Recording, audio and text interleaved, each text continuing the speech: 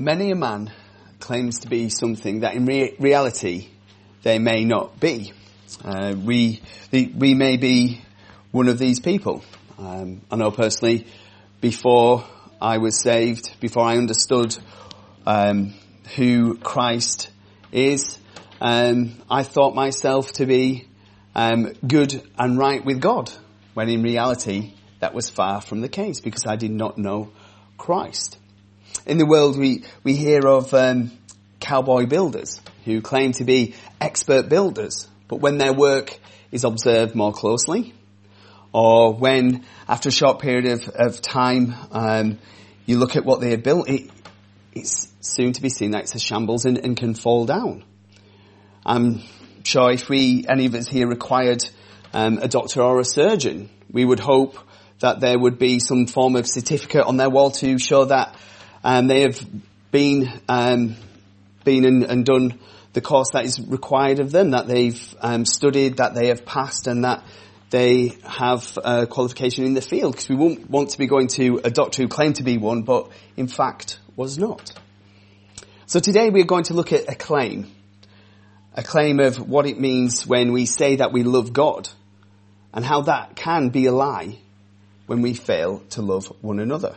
So if we are claiming to love God, but fail to love one another, then the first cannot be true. Therefore, the title of today's sermon is, To Love God is to Love the Brethren. We will see that claiming to love God whilst hating our brothers and sisters in Christ make us a liar. We will see why we are told and asked to love one another. And then we will look at the relationship between loving Christ and that showing itself in the believer's love for one another. So we now turn to the first epistle of John, chapter 4, and we're going to be, first of all, looking at verse 20. If a man say, I love God, and hateth his brother, he is a liar. For he that loveth not his brother, whom he has seen, how can he love God, whom he hath not seen? So John here makes a clear statement. If a man says, I love God, and hates his brother, he is a liar. This is a big statement to make. But just before we look at this, we must also remember and take into account what we read in verse 19. We love him, that is Jesus, because he first loved us. John tells us that the only way we love God is because he has first loved us. This is true for every believer. All of us here who confess at Christ and love him do so because he has loved us first. We must remember this because we cannot come to the conclusion that if we, as brothers and sisters, love one another, that leads us to love God. It's the other way around. God loves us, we love God, and in turn we will love the brethren. The fact that we can love at all, love God and the brethren, is because of God's grace and mercy towards us. Loving the brethren is a result of being loved and loving God. And John here now gives us the test to see if what we do claim is in fact true. The test is being that if we actually hate and do evil to our brothers and sisters, then we, at that moment, are lying about our claim that we love the Lord our God. Previously, we have looked at what it means to love one another. Today, we will look at what it means to biblically hate one another, whilst at the same time claiming to love God. Obviously, in the context of this letter, if someone claims to love God but brings in the heresy what this church faced, which was denying the humanity of Christ, that is hating our brothers and sisters. First of all, those that bring in this heresy and trust in this heresy are not trusting in the true Saviour. And they in fact hating the brethren. But possibly when John wrote this section here, he may have in fact had someone else in mind. If you just want to now turn with me to the third epistle of John, verses 9 to 11. This is John writing again. I wrote unto the church, but Diotrephes, who loveth to have the preeminence among them, receiveth us not. Wherefore, if I come, I will remember his deeds which he doeth, prating against us with malicious words, and not content therewith. Neither doth he himself receive the brethren, and forbiddeth them that would, and casteth them out of the church. Beloved, follow not that which is evil, but that which is good. He that doeth good is of God, but he that doeth evil hath not seen God. So here we have a great example of what it means to claim to love God but to hate the brethren. Diotrephes was a leader in the church. But first, we must understand, what is the heart of Diotrephes? Well, clearly from just those few verses, we see it's a heart of selfishness. He wants preeminence. He seeks power and leadership because he wants to rule. This is selfish ambition. It goes completely against what Christ taught in Mark 9:35, when he sat down and called the 12 and saith unto them, if any man desire to be first, the same shall be last of all and servant of all. This is the complete opposite to what we find here with Diotrephes. To hate the brethren is to put ourselves first and to seek our own power and authority and to rule. Therefore, any service will be tainted with the desire for ourselves. This ambitious Diotrephes was so bent on having power that he even rejected the Apostle John. And there we have another clue of what it is to hate. Rejecting the Apostle's teaching and keeping it from believers. This is what his desire was to do. So John was going to write to the church, had written to the church, but Diotrephes would not receive John. He would not have his teaching. There was no desire for truth from a good teacher, from the Apostle John. There was only a desire for power and for rule. In verse 10, John tells Gaius that he plans to come and to bring light on the deeds that Diotrephes is committing. He's going to remind them of his sin and hatred. This includes talking maliciously about John and the missionaries that John was sending. He was refusing to receive missionaries, and he even expelled from the church those who did receive and welcome the missionaries. So to hate the brethren is what we see here, is to bear false testimonies against them, to reject Christians who seek to bring the truth, and to remove people from the church who desire to welcome the Lord's missionaries. As we know, biblical love is the manifestation of Christ at work in the Christian. Hatred towards the brethren is a manifestation of a self-seeking, self-serving heart. The heart that clearly Diotrephes has. Now, there is no comment really fully about the Diotrephes and the result of this confrontation.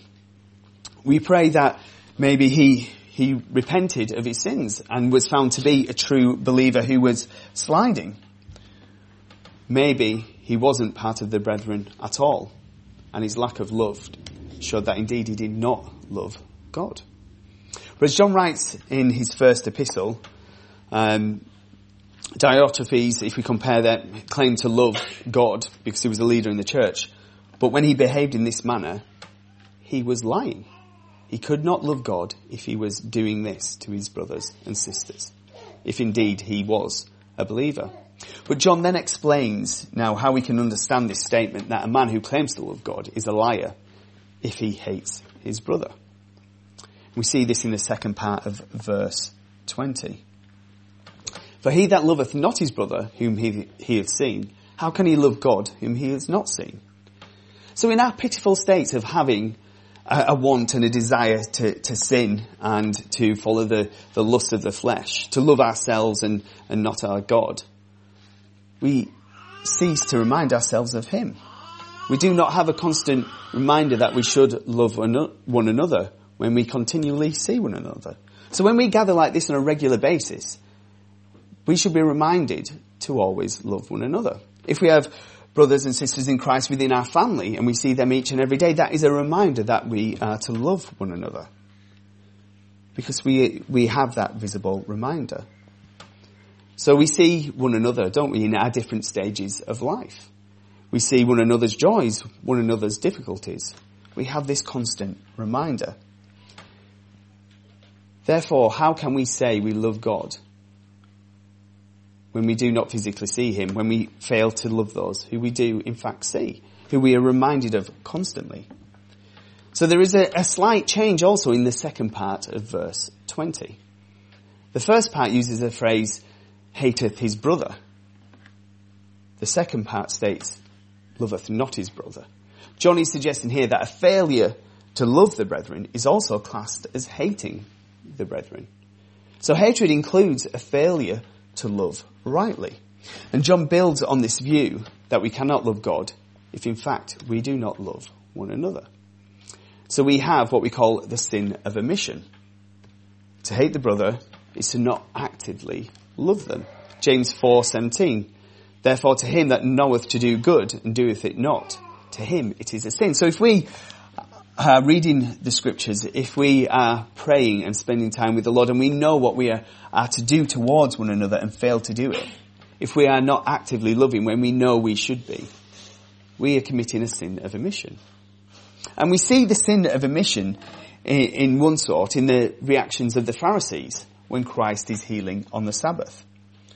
The Pharisees claimed to love God, but they were angered when Jesus, God himself, healed and helped people. They appeared righteous on the outside, but as Christ stated, within they were full of dead men's bones and of all uncleanness. That is because they did not love. They did not love Christ. And the outward manifestation of that was that they did not love the others who claimed to believe in the same God that they claimed to believe in. They failed to keep the commandments of the Lord. They failed because they did not love. See, love is at the heart of the commandments, as John states now when we get to verse 21. And the Lord said that, he said, if you love me, you will keep my commandments. So first of all, we'll start with verse 21, where we see we must love one another because God commands us to. This is one reason why we should love one another, because Jesus has commanded us to. Verse 21. And this commandment have we from him, that he who loveth God loveth his brother also. So John speaks here of what Christ said to the lawyer in Matthew 22. Then one of them, which was a lawyer, asked him a question, tempting him and saying, Master, which is the great commandment in the law? Jesus said unto him, Thou shalt love the Lord thy God with all thy heart and with all thy soul and with all thy mind. This is the first and great commandment. And the second is like unto it. Thou shalt love thy neighbour as thyself. And we should also bear in mind what Jesus said in John 13:24. Jesus was speaking to his disciples, a new commandment I give unto you, that ye love one another as I have loved you, that ye also love one another. So John is re-emphasizing this point to the church. He's re-emphasizing that there should be love, and that if there is no love, there's to be great concern, especially for those who claim to love God, but it is not visible in their love for one another. Now, John doesn't appeal to himself as lawmaker, but he appeals to Christ. This commandment isn't a pointless command either, because it comes from the Lord. It isn't a legalistic one that John has made up. It is one that the Lord has given us.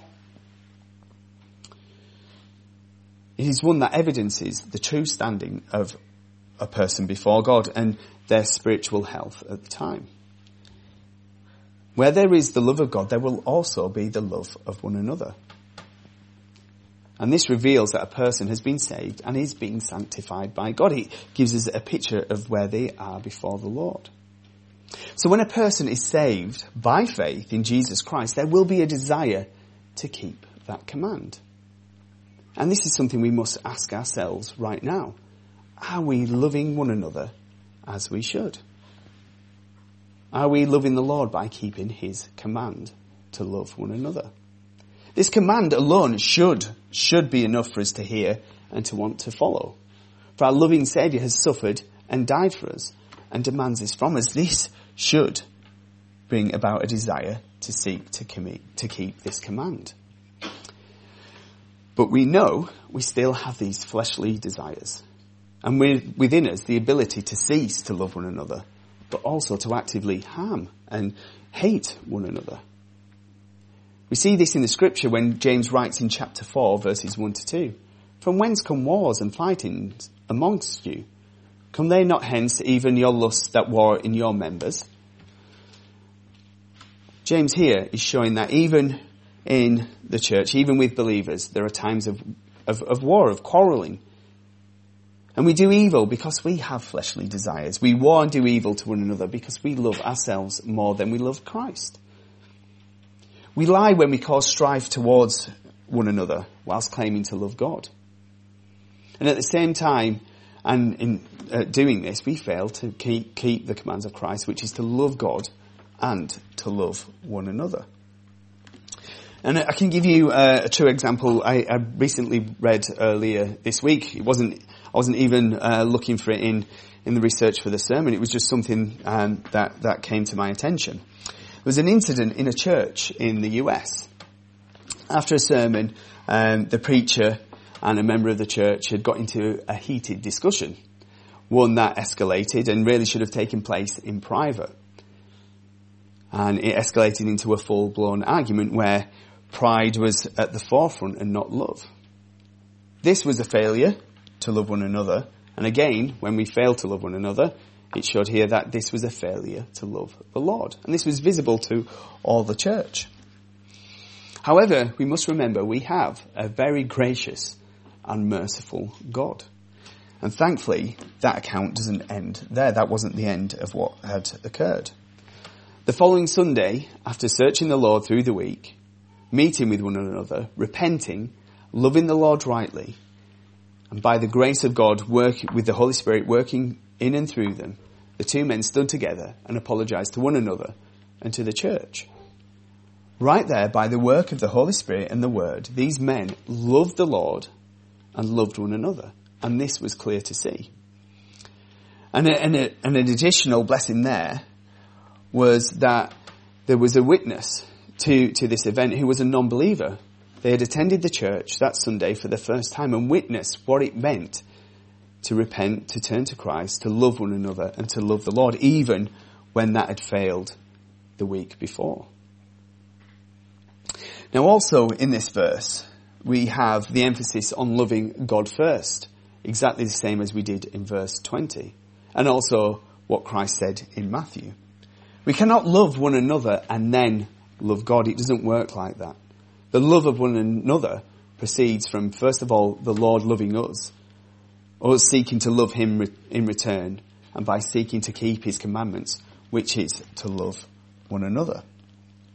And this is the case because in reality, in truth, God is the only one who is truly lovable. Not one of us here is truly lovable in the sense that none of us are perfect. None of us are without sin. We do horrible things. We say horrible things. We think horrible things.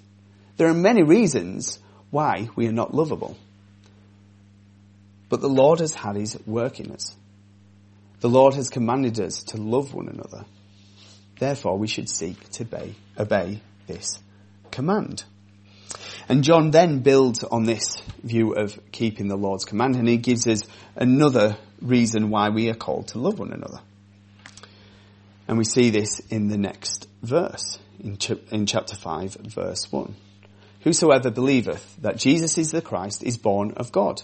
And everyone that loveth him that begat, loveth him also that is begotten of him. John now outlines what a believer is, and how they should live in light of this faith that they have been given as a gift. And they should live by loving those who also know Jesus, who believe in Jesus, and seek to glorify him. So John outlines what those who claim to have faith in Christ should believe, and this is a key factor. They are to believe that Jesus is the Christ. That Jesus is the Christ born of God. They are to believe that Jesus is the Messiah, the promised one. A believer is to know and to confess that he is the Saviour who was promised to us in the garden after Adam and Eve had eaten of the tree and sin had come into the world. To believe that Jesus is the Christ is to believe he's a great prophet revealed to Moses in Deuteronomy 18. To believe in Christ is also to know that he is the great priest, as shown to us in Psalm 110 and Hebrews 7, which we studied recently in the midweek Bible study. We're to believe that Jesus, who is the great priest, is himself the sacrifice, the only sacrifice that can atone for our sin. To believe that Jesus is the Christ is also to believe that he is the great king that Paul speaks of in 1 Timothy. The king whose commands we are called to follow. And those commands are to love God and to love one another. John Gill puts it like this. He states what it means to have faith in Jesus Christ. True faith in him as the Messiah is a believing with the heart unto righteousness, or a looking to and trusting in the righteousness of Christ for justification, and a dealing with his blood for pardon and cleansing, under a sense of guilt and filth, and a laying hold of his atoning sacrifice for the expiation of sin and peace with God. So, to believe in Jesus, to trust in him as our Christ, as our Lord and Saviour, is to know and to trust that when we have faith in him, we are clothed by his righteousness. Our guilt and filth have been washed away and cleansed by his blood. The just and right judgment that should be placed on us was placed on Christ on the cross. And our sins were dealt with. We were once separated from God, but through Christ and faith in him, we now have peace with God. This is what it means to know Christ and to believe that Jesus is the Christ born of God. So those who confess and are true believers who've been saved by the Christ, the great prophet, priest and king, are to love those who also believe and confess this truth. Why? Because of the things we've already stated. We are commanded to, but also, how could we not when they abide in Christ and he in them? So when we look at one another, when we look at our brothers and sisters in Christ, we have to see what Christ has done in us and realize that he has also done this in them. He has loved them dearly. He has given his life for them. And from here we look to Matthew 25, where Christ speaks of his second coming, how he will separate the sheep from the goats. To the sheep he will lead them to the kingdom that they will inherit. That's because they have faith that they were given as a gift, and it's been revealed in their actions. Jesus said this, "For I was hungered, and you gave me meat. I was thirsty, and you gave me drink. I was a stranger, and you took me in.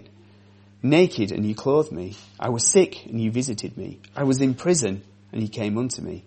Then shall the righteous answer him, saying, Lord, when saw we thee and hungered and fed thee, or thirsty and gave thee drink? When saw we thee a stranger and took thee in, or naked and clothed thee? Or when saw we thee sick or in prison and came unto thee? And the king shall answer and say unto them, Verily I say unto you, inasmuch as ye have done it unto one of the least of these my brethren, ye have done it to me." So when we care and love one another, we are caring and loving towards Christ. An individual in Christ is part of the family of God.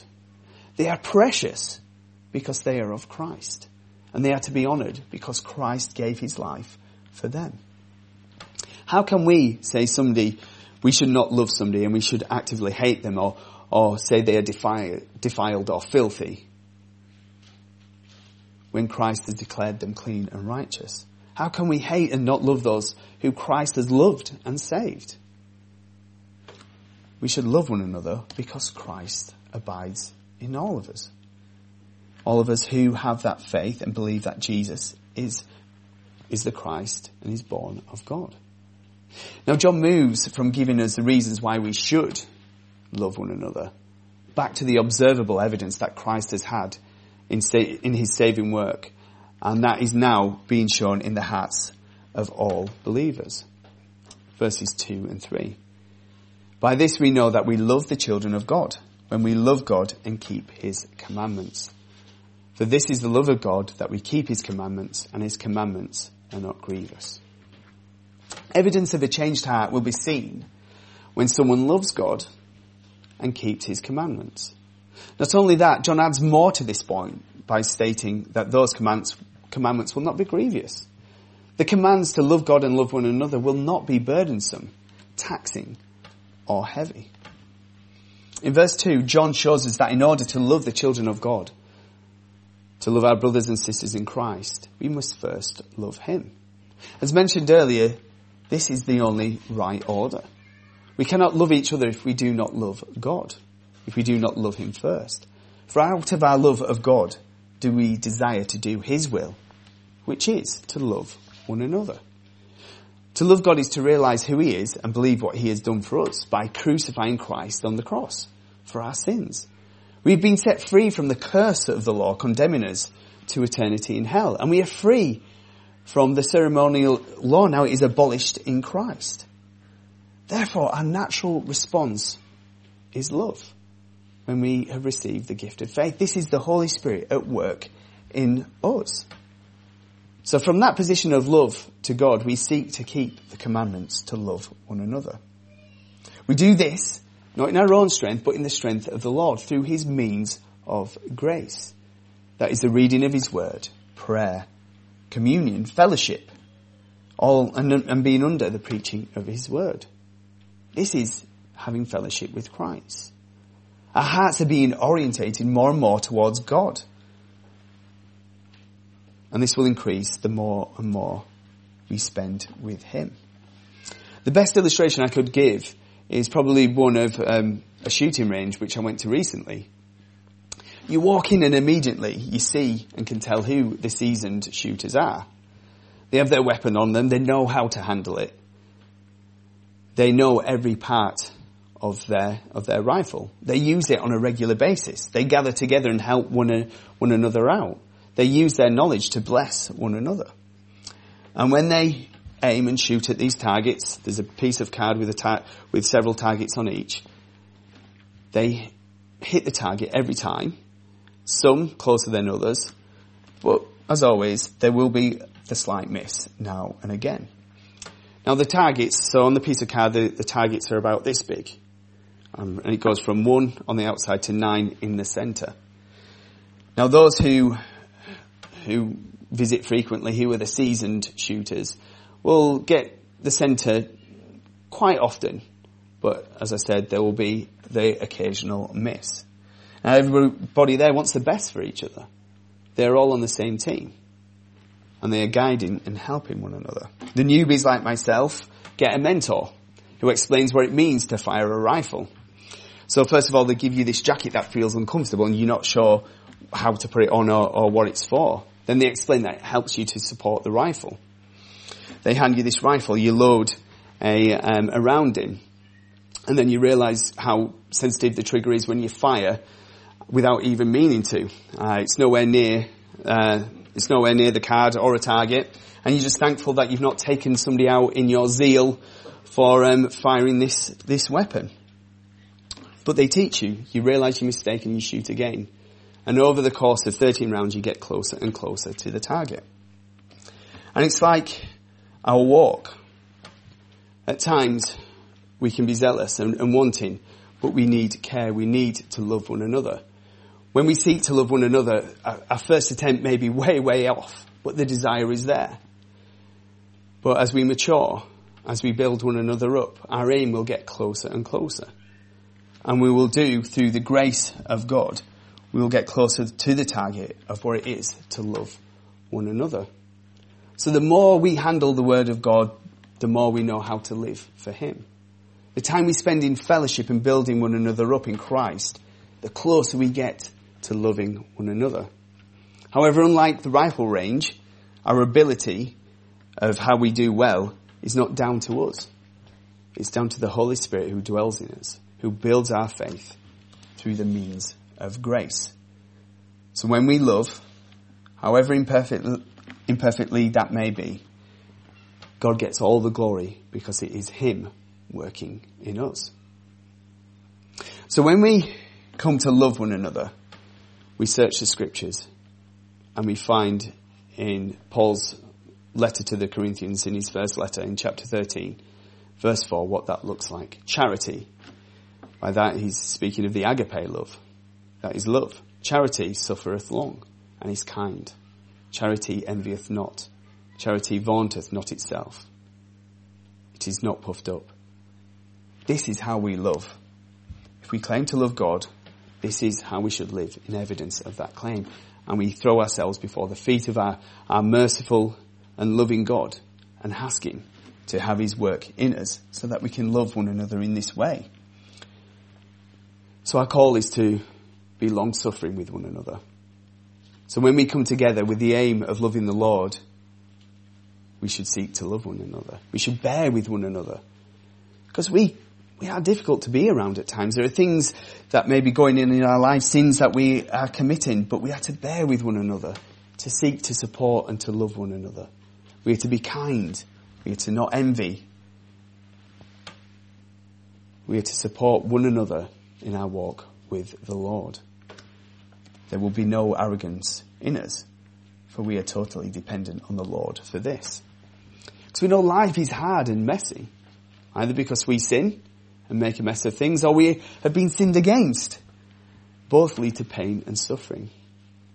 So let us endure one another's difficulties. Let us encourage one another constantly, pointing each other to Christ. We are to apologise to one another when we sin and cause harm.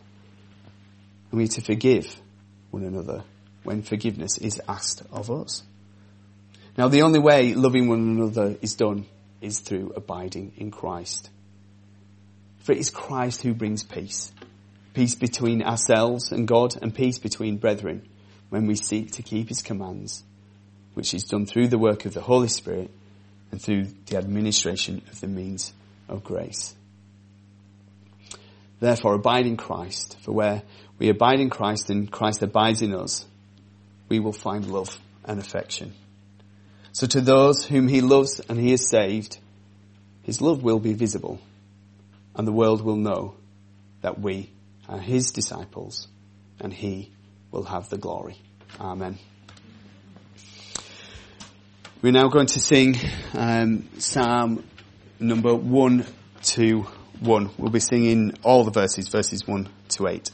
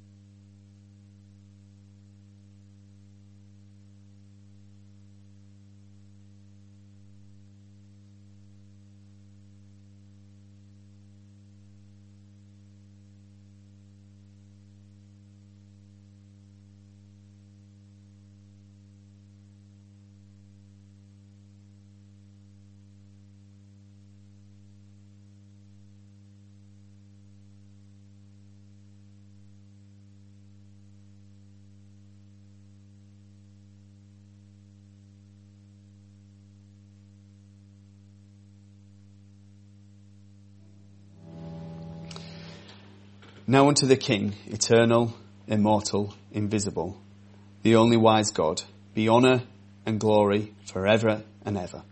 Amen.